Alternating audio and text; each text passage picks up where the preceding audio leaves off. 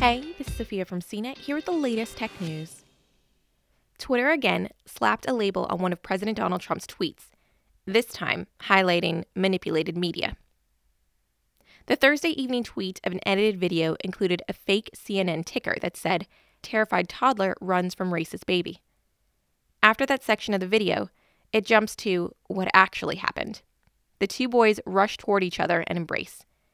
The video ends by suggesting that fake news is to blame for the debate over racial inequality that's happening across the U.S. CNN responded to Trump's tweet with a link to its original story about the viral video of the two toddlers hugging, noting it covered the moment exactly as it happened.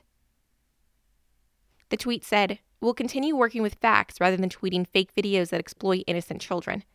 We invite you to do the same. Be better." Trump's campaign manager also weighed in to tell Twitter its days are numbered.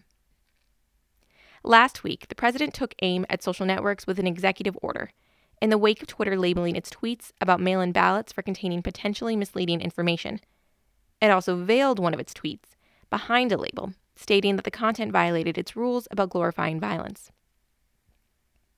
The executive order instructs the Commerce Department to ask the Federal Communications Commission to rethink Section 230 of the Communications Decency Act from 1996.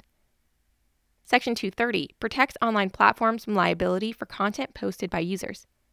Additionally, it gave the Federal Trade Commission responsibility for investigating complaints of political bias and determining if tech companies' content moderation policies conflict with their pledges of neutrality. For more of the latest tech news, visit cnet.com.